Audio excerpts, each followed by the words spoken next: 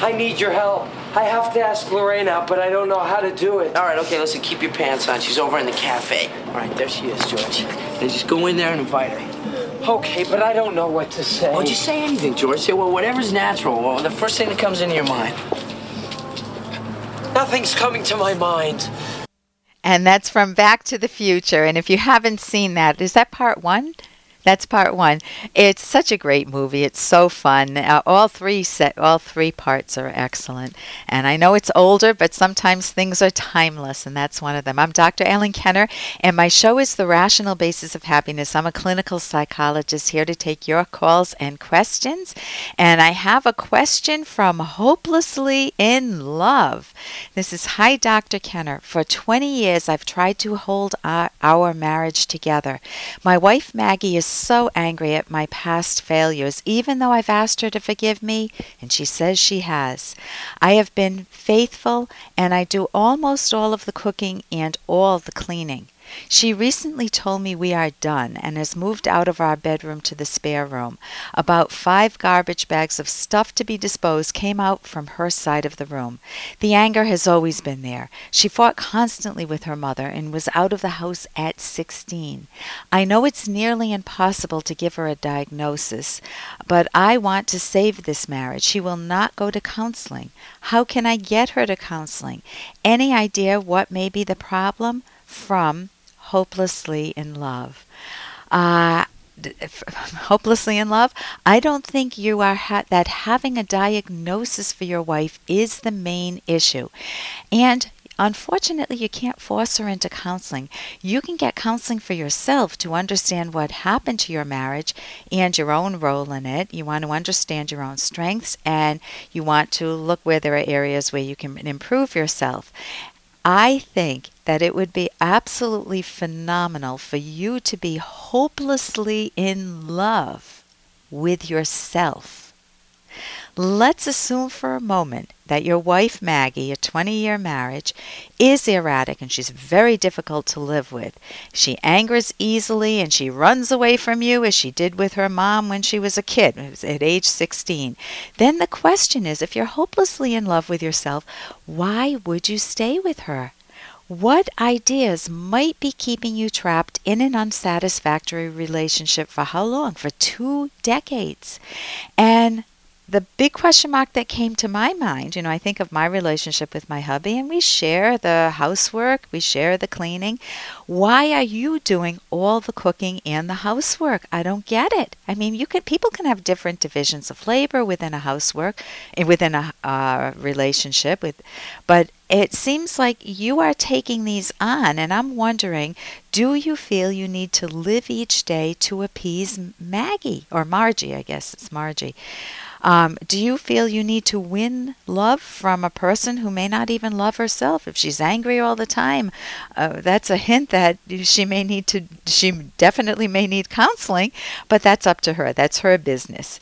So if you're trying to appease her, or maybe to make up for past failures, but it always feels lopsided now, then you have not mended it enough to have a relationship of equals, or you've never had that relationship. So if you value yourself, and if you can learn to be hopelessly in love with yourself, you will consider leaving Margie, and eventually maybe find a better partner who you can admire and who will admire you. Now let's look at this from another angle, another possibility. Let's say that Margie has tried to be the good wife and she feels massively betrayed by you.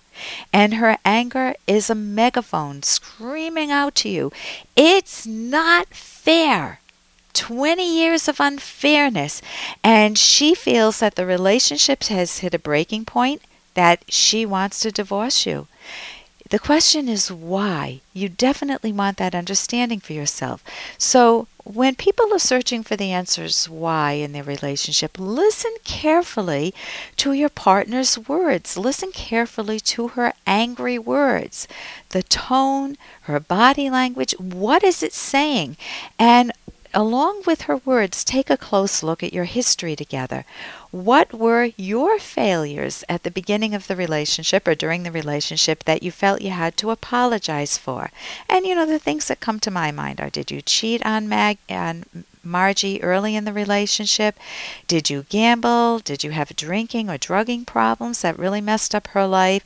Did you refuse to work and she had to carry the load? Or maybe you were a workaholic and you never made time for her.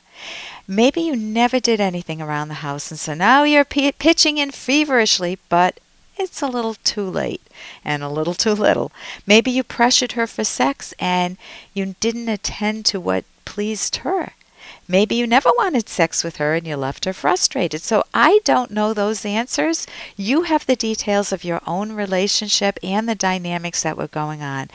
If you've messed up in some significant way and you now want to rescue the relationship, you want to listen very carefully to her. You want to learn what's called active listening, so it's not yes but every time Margie says something to you.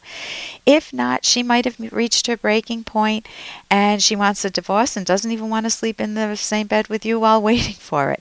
So your desire to get her back may be more you're wanting not to face some facts about yourself that could use some improvement. And if that's so, and if you have the courage to face those facts and improve yourself, then you can go to counseling and get that help with or without her. So that's what I would recommend for that. Here's a very quick question I received.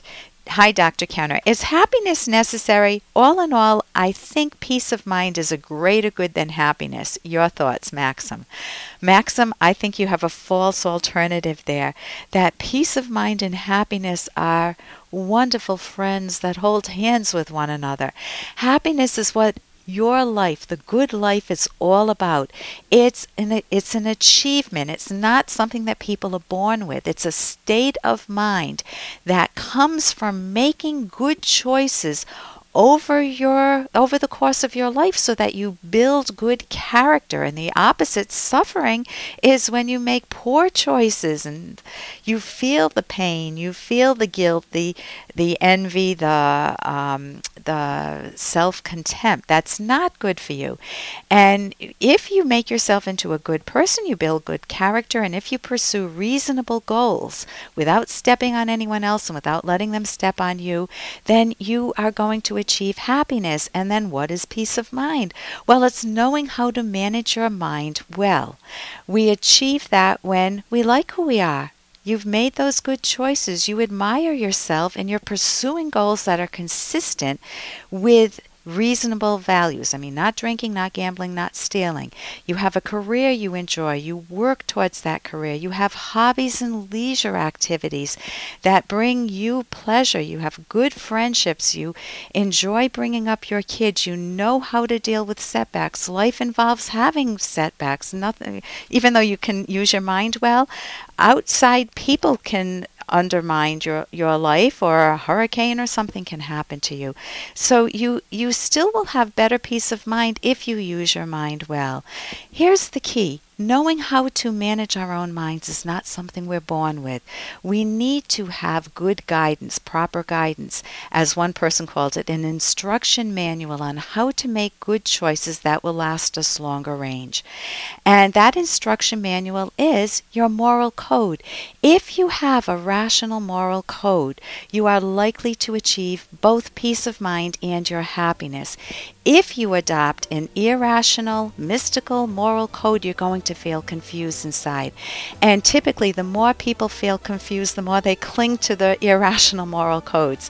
What they need is a moral, rational code. I recommend reading The Virtue of Selfishness or Atlas Shrugged. And I'm Dr. Ellen Kenner on the Rational Basis of Happiness. Are made of these. Who am I?